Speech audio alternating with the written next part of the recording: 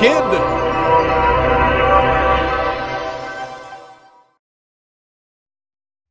Hi, everybody. It's Brian Eisenberg, and I'm here with Coach Steve Jansen. He is the German national team coach. He is also coached with the Cubs.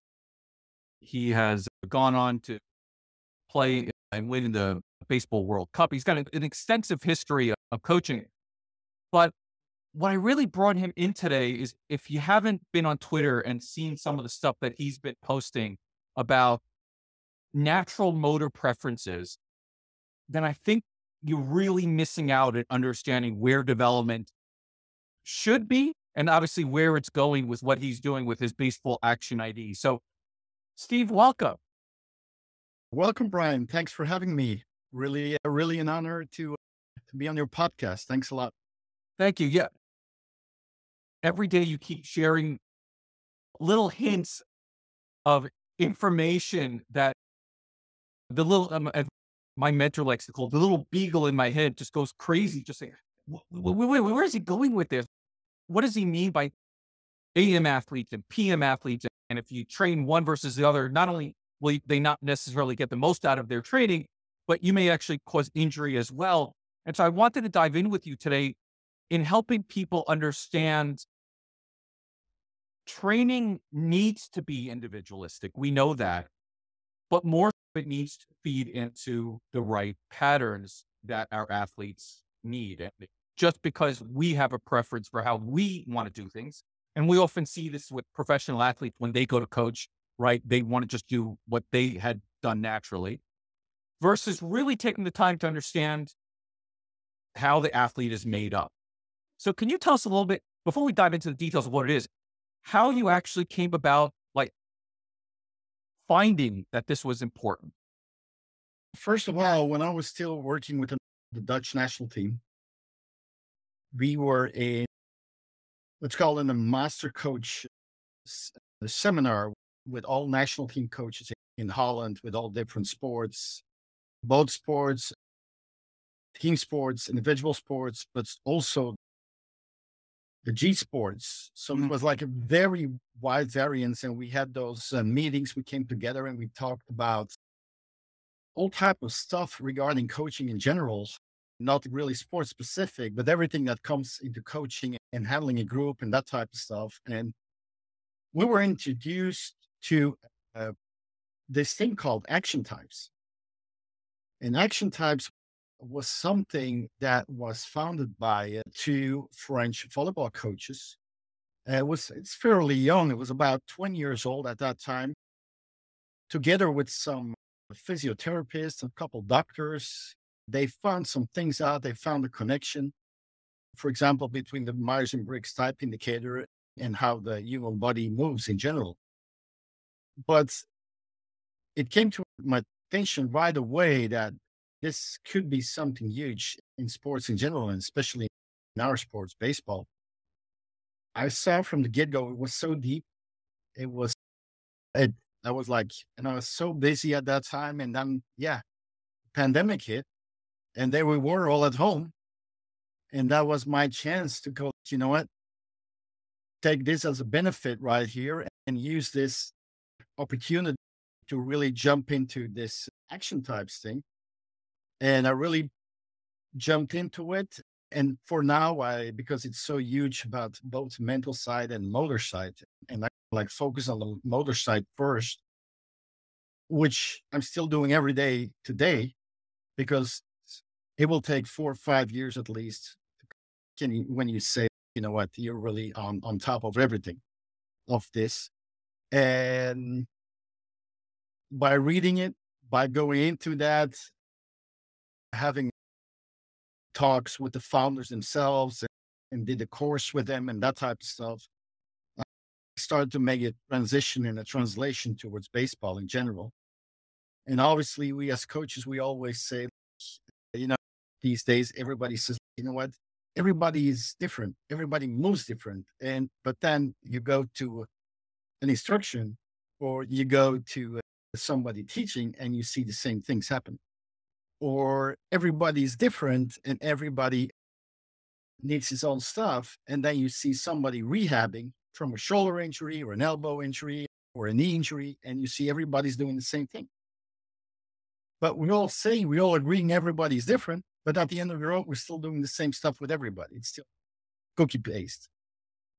What we actually should do is before we can start instructing or talking, throwing, pitching, hitting, fielding, running, whatever it is, whatever movement pattern it is to players, we first have to know their motor profile, their natural individual motor profile, because that's the way their body is built in order to be able to move. I'm a big believer that a lot of today's injuries are created by teaching outside of the individual motor preferences.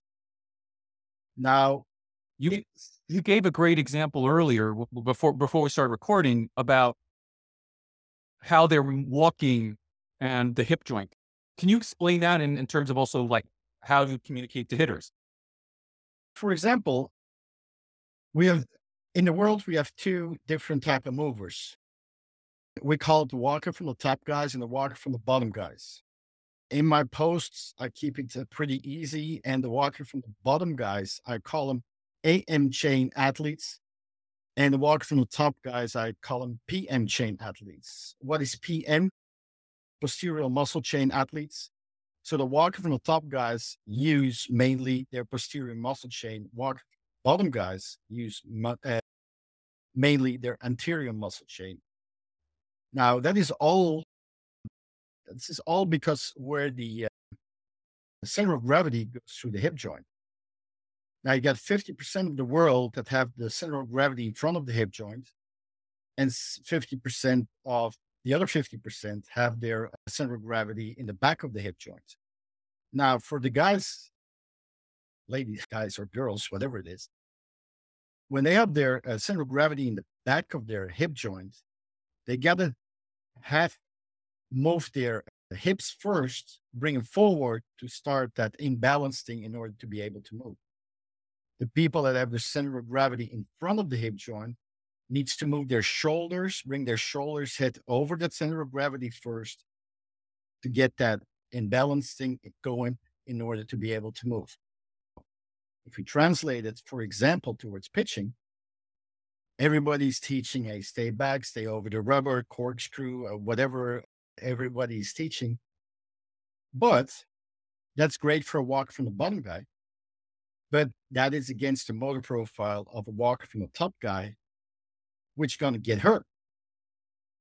Because, like I said earlier, he's going to actually be more focused on his anterior muscle chain, which is his weaker link of his body, because his stronger link is in posterior muscle chain. For example, those athletes, they need to go and they need the shoulders to go first and not the hip in order to get that Momentum. spin going. Yeah, to get that momentum going and that acceleration going in their movement.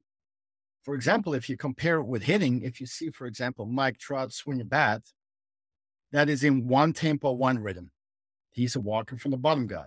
One tempo, one rhythm from the hips. Now, if you see the Cody Bellingers, for example, or even a better example is Ken Griffey Jr., when he's swinging, you have those, like they have two tempos. Like it seems like in their movement, they have that extra acceleration going. And that has nothing to do with being stronger or being more efficient. It's just to do about natural motor preference, because he's a walk from the top guy and he needs the shoulders head to start their movement. So taking that into all type of movements in general, it's actually huge to know that, because, for example, a walker from the bottom guy has about 70% of his weight are on his heels. And a walker from the top guy, about 70% of his weight are on his balls of his feet.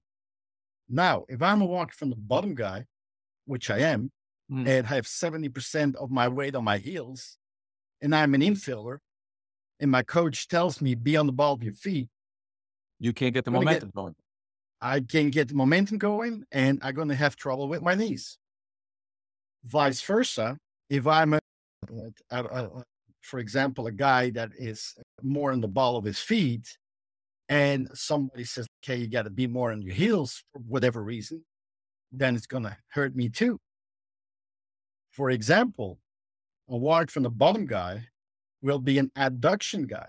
So, for example, if I'm taking a lead, okay, it will always, for example, I mean, if I will take my lead, okay, I will start with my left foot going towards my, my left foot going towards my right foot first, and then my right foot. Walk from the top guys or abductions. They first going to step out right, and then the left one's coming. So that's just a little example. Now, a nice story. It's not out of baseball, but it's out of soccer. There was in Holland, there was this, it was like a 14, 15-year-old kid and was one of the biggest talents in the country, soccer. And he plays in a very little club. And the biggest clubs in Holland wanted to get him. Well, he goes to one of the top 3 biggest clubs. He goes there, and after about 6 to 8 months, injured, knee injury, big time. Okay, how it goes. Hey, you got to do it nice and easy. Take rest, physio, pull. 3, 4 months later, starts back up. Same thing over and over again. Going to different doctors till he walks into a doctor, and the doctor says, you know what, you got to forget about soccer. It's nothing for you. You're done. Your body is just not made to play soccer. So the kid's parents kind of like, they felt from the get-go something was not wrong, because up till he's 15 years old, he never, ever had a problem physically. So they got in contact through their network with those 2 French volleyball coaches that founded Action Facts. So those guys profiled him and started talking with him.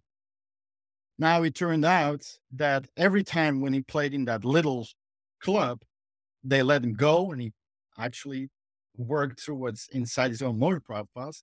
And when he went to the big club, they started to teach him how to move. To make a long story short, he was totally teach the opposite for what his body was built of. And it was one injury to the other injury. So those guys told him like, hey, you know what? You know, everything you learned there, forget about it. Try to go back to what you were. Okay, it took a little bit. The kid started back up a little bit. Right now, he plays in the under-23 national team of Holland and didn't have any knee injuries anymore. But you walked into a doctor that said, forget about soccer. It's not for you. You're not built for that.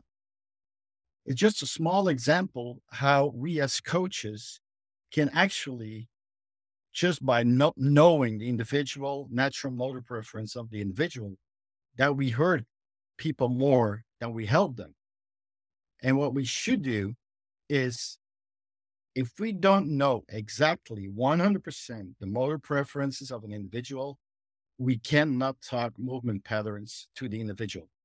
We got to coach on the intent and not on the mechanics, biomechanics, movement patterns, whatever word you're using for, because it doesn't make any sense. We're going to hurt people. Just look how many billion a year that MLB organizations are losing by injuries. And of course, there are guys that have been throwing the baseball for 20 years. And of course, it isn't healthy to throw a baseball so many times. We all know that. But combine a not healthy way of throwing the baseball in combination with doing that in a way that your body is not built for, and that's red flag on red flag, and that's a disaster. Yeah, no, it's frightening because, as you said, right, everybody wants to talk about intent. Everybody, now we're moving to a world where we're getting heavy on biomechanics here, right? We can get biomechanics on a telephone, try to give recommendations based on that. But if we truly don't understand how the individual is wired, right, that's really what we're looking for. Like, great movement is how our senses and brain communicate to our body for us to move most efficiently. And when we are messing around with that, obviously we're not going to get optimal results no matter what, whether it's obviously injury is the worst case, but there's other pieces along the way that can be dangerous. One of the things that I'm curious about we talked about this a little bit, is obviously we're not hearing here in the States a lot about this, right? It has not become a big thing. We just have millions of kids playing baseball and all that. And so our parents are not really concerned about this stuff. But I go ahead and I'm a very curious kind of person. And I see people like friends, Boss, yourself, and these two other gentlemen, they're really pushing not only motor learning, but obviously understanding these preferences and really like thinking about training athletes in very different ways than, oh, let's just get a kid in the cage and give him a bunch of cues and hopefully he'll figure it out. And maybe he'll be one day to do that. Why is it so different coming from Europe? And obviously you've been in the Netherlands and now Germany. Why is it so different than that American approach? First of all, like you mentioned, there are different things that came out of Europe the last couple of years. Obviously, the motor learning, which what I'm doing right now, it's not motor learning. It's more out of the motor preferences of the individual. So it's two different things. There are things connected, obviously. They're cousins. We're all, yeah. Let's put it that way. We're moving. The thing is, first of all, I think a lot of stuff out of Europe comes only for one reason: the difference in talent pool. For example, in the US, and I must say, I look more to Asia. I look more to Japan because it always, for me, intrigued. And not these days anymore. Back in the days, they were the smaller people. They didn't have the big bodies. Yep. But they were the same way. They were so intelligent that the way they used their body, they were able to produce the same bat speeds and arm speeds. And obviously they were able to swing the bat hard. They hit for power, the little guys, and throw the ball hard, the little guys. Obviously that changed with Otanis and all that type of stuff. He's a completely different creature. Yeah. It's just a great example of somebody that uses his body optimal. Yep. Although he's been taught some stuff too, and that's what resulted. That's what resulted in his about mid in his career that he dealt with a lot of how you call it, injuries. Mm-hmm. But the thing is, it's what I wanted to say about US and Japan. Their depth pool of talent is so big. So if number 15 doesn't do it, we'll take number 16. And if 16 doesn't do it, then he gets hurt, we'll take number 70. It sounds hard, but that's how it is. It's a numbers game. Now, Now, the thing is, we only have 15 guys. So we better make sure those 50 guys stay healthy. With all the respect, we have more than 15, but no. So the talent pool is so limited that we first have to keep them healthy. Second of all, because in Europe, all European countries, the bigger talents are going to play soccer and if they tried soccer, they're not good enough to soccer, they go basketball. If they're not good enough basketball, they go volleyball or field hockey. And you know what? If they tried a couple things, they work. You know what? Maybe baseball's something for me. With all the respect, because we got some good athletes. But overall, in general, in Europe, you don't really have the exposure towards the real athletes. So the couple we get, we have to be so inventive and creative with them. And in order to be able to be successful down the road, we're looking a little further than what our Little League coach told us. And we're going to look a little further. And the thing is, especially the way I looked at it in the past, I changed too. We looked in gadgets and in software and that type of stuff. But the biggest problem with that for me personally is, for example, software will tell you how the movement went and but it doesn't do anything. It doesn't record anything regarding the internal process. And that is something that talent development in general forgets, that, that everybody is different, not only the way they move, but the way they think, they perceive, and all that type of stuff is completely different. And that is something with working inside your own motor preferences that takes everything in consideration to go into your development. And that's a little bit for me personally, in a nutshell, which the biggest difference why you see some, it's not inventing, it's stuff that's out there. It's existing for so many years, but Applying yeah, it. we have to apply it in order to be able to be successful down the road and to stay a little competitive with the bigger countries. So if you were a college coach or a high school coach today here in the United States, and maybe you're in an area that's not where I am, it's one of the highest level schools. It's what's called a 6A school. So there's a lot of talent around here and all that. Well, let's say you're from one of the smaller ones or a smaller junior college, and you're a head coach and you want to get more out of your team. How could they use something like natural motor preferences to become a better coach? What are some practical examples for them to be better with that? First of all, it wouldn't mind for me if I was in a big school with the biggest talent or the smallest school with the lesser fortunate players. What I would do, the first thing I would do, I would profile all my athletes and all my staff members. Okay. So, first of all, my staff members, because I need to know who they are. How can I talk to them? How do they work? How can I work with them? For example, if I'm working with you, I can tell you like, hey, this paper, I need 20 copies, take 20 copies of me. And you could go, okay, Steve, I'll do it right now for you. That's a way you can handle it. Another way you could handle it is like, hey, wait a second, thinking by yourself, like, hey, I'm not your mate.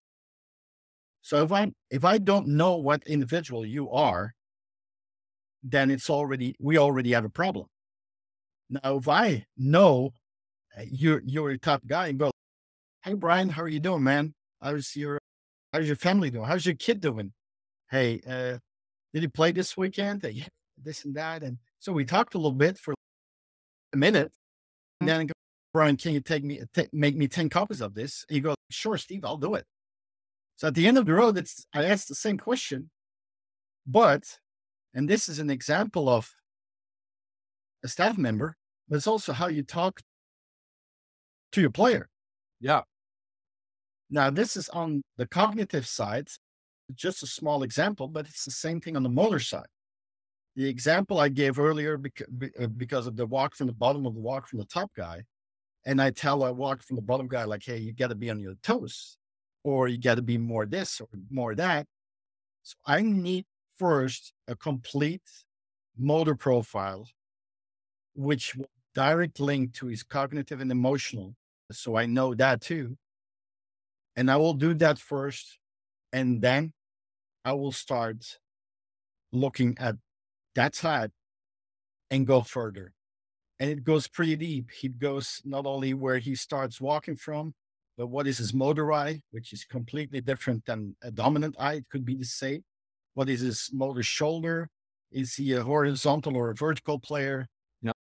Is he a high frequency or a low frequency guy? For example, high frequency, low frequency.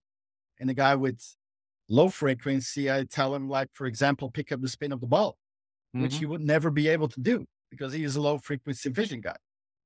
So all those little things we have to know as coaches before we can even start talking. It's like communication preference. We talked earlier about Myers-Briggs type. And I know a lot of people are going to say it's not scientifically valid. If you understand the science behind Myers-Briggs, that it's just a snapshot, a preference of how people, and let's look at it, right? How we prefer to perceive things. So as you were telling me, there are two different ways that could have been communicated there. How we interpret things, right? Uh, how we react to things, right? And then how we communicate them, make our decisions. And And if I would add one more, how we, that's it. So I've gone the brain type of communication part, and we talked about earlier. I highly recommend this book for anybody in any kind of communications field. Introduction to Type and Coaching from CPT.org, because it helps you understand the types. But now you're taking it to a next level where I actually think many people are intelligent enough and emotionally have a strong enough emotional quotient of EQ that they can handle if you miscommunicate with them here or there. But the risk of putting them in extreme athletic opportunities and not understanding it seems to be much higher than miscommunicate. yeah, obviously you put them in a severe risk of injury. Like I said earlier, look how many billions of dollars that are on the AL list these days. Just look at, stay in the pitching side right now and look at all the Tommy Jones. Yeah. It's ridiculous. Don't And they're tell getting me younger and that- younger. That's what I'm saying. Don't tell me that all that was so necessary. There will be injured guys being injured because, hey, if you don't do anything, you can't get injured. Correct. Let's put it that way.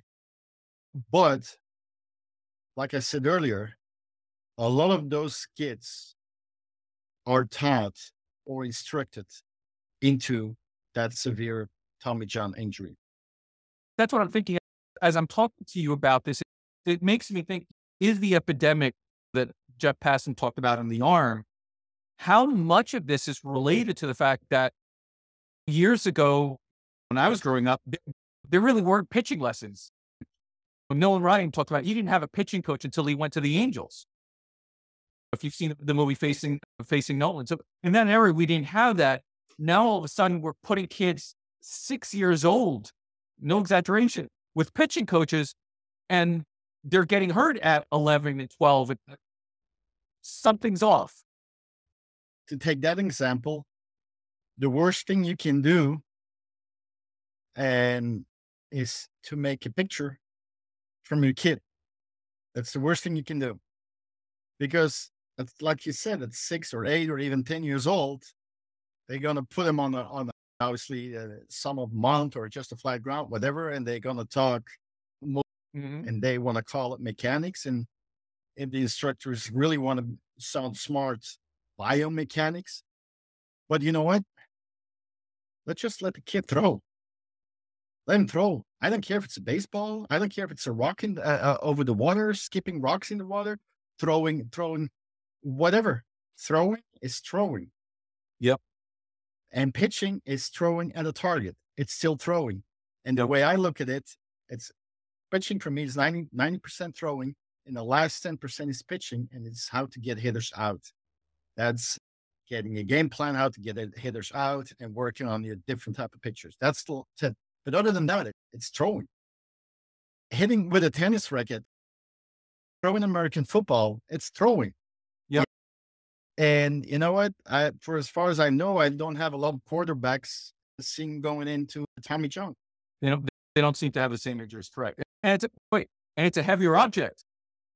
Yeah, but that's another thing. You can't throw an object. You can't throw it any heavier or lower. The way they talk about in baseball, it's like the arm is only made for a 5-ounce baseball. It is. That's what I'm saying. It is. It's like an elephant. If you take a baby elephant and put a little chain around his necks and let him walk around the little pole for a couple of years, and the chain is about 10 feet, and he walks around that pole for 10 years. And after 10 years, that 10-foot chain, you make a 20-foot chain. How far is going to walk around the pole? 10 feet. 10 feet. Or even if you take off the chain, they're going to walk the same pattern. Absolutely. That's what it is. And then that is the limit you put on your body. And yeah, so that's what it is. And a lot of people, and especially baseball world is pretty, yeah, let's call tunnel vision, maybe on those type of things. I actually, I don't know if it's tunnel vision as much as it's locked into tradition. It's a Yeah, yeah, game of correct. traditions, and it's hard to break that. Absolutely. You're totally right. And then they start talking about what, you know, that's because of you do something wrong. It's a bad mechanic and this and that. But what is good? What is bad? Just if you walk on the street, just look around you. If you see 10 people, it's 10 different people. If you see 20 people, it's 20 different people. So what is good and what is wrong?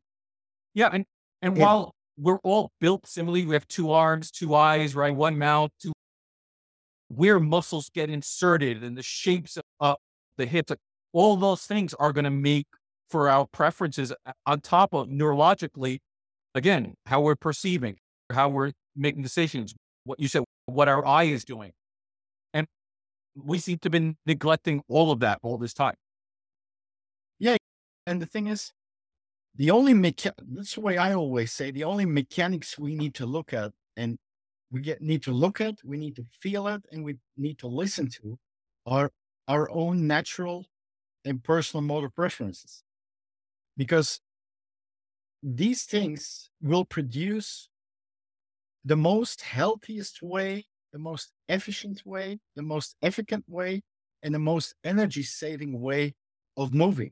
And if that is walking, if that is kicking a soccer ball, if that is throwing American football, if that is hitting a tennis ball with a racket, if that is swinging a bat, if that is fielding a ball, if that is throwing a ball or throwing off the mound.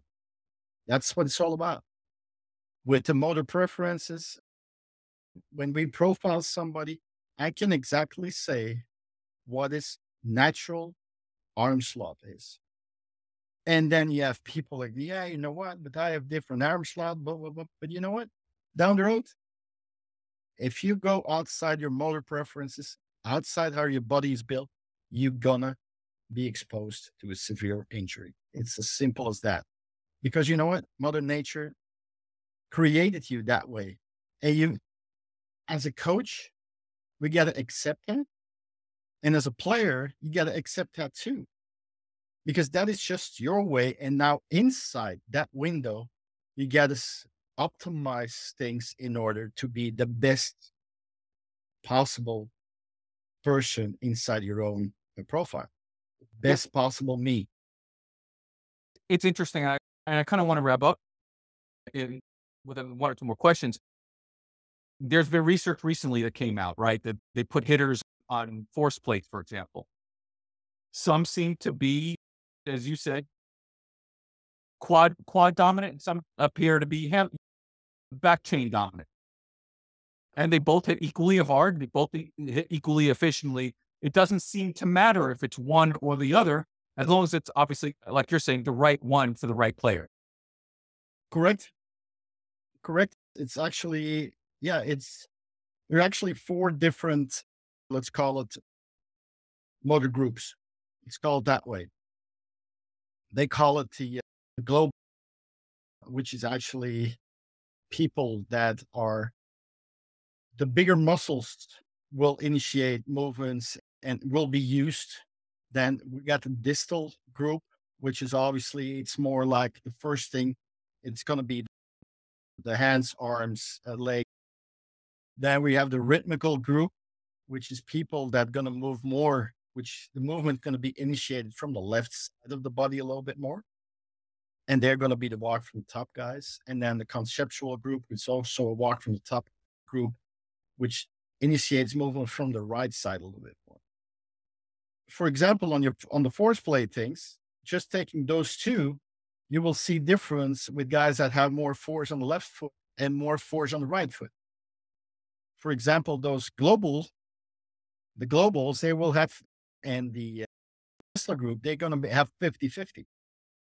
And they need that, as the conceptual and the rhythmical group need that left and right difference. Because the walk from the bottom guys are symmetrical people and the top guys are asymmetrical. And they need that So if we would use force plates and say, "Hey, you know what, too much weight on your right side, you got to get 50-50." If we teach guys like that, we already harming them without knowing. I mean, because if I would teach somebody without knowing that stuff, I will teach what works for me. Correct. But what works for me doesn't work for you, or it doesn't work for your kid or your player or whoever it is. So that's another thing with all the force plates and all the things that is out there and the Rapsodos and the exit velocities, and it's all great, but it should be aids. It can't get to the goal.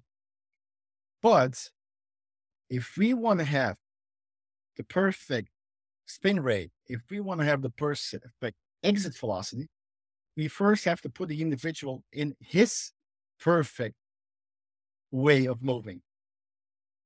And that is something that not only in the baseball world, but if you don't know anything about motor preferences, you will never be able to get your player in his perfect situation in order to be able to move in a efficient, healthy, and most energy saving way for that individual. Because that's obviously what the body's always trying to get to, no matter what. I want to wrap up with one final question, because I think if you're a coach, you're a parent, you're an athlete listening to this, you're like, okay, I get it.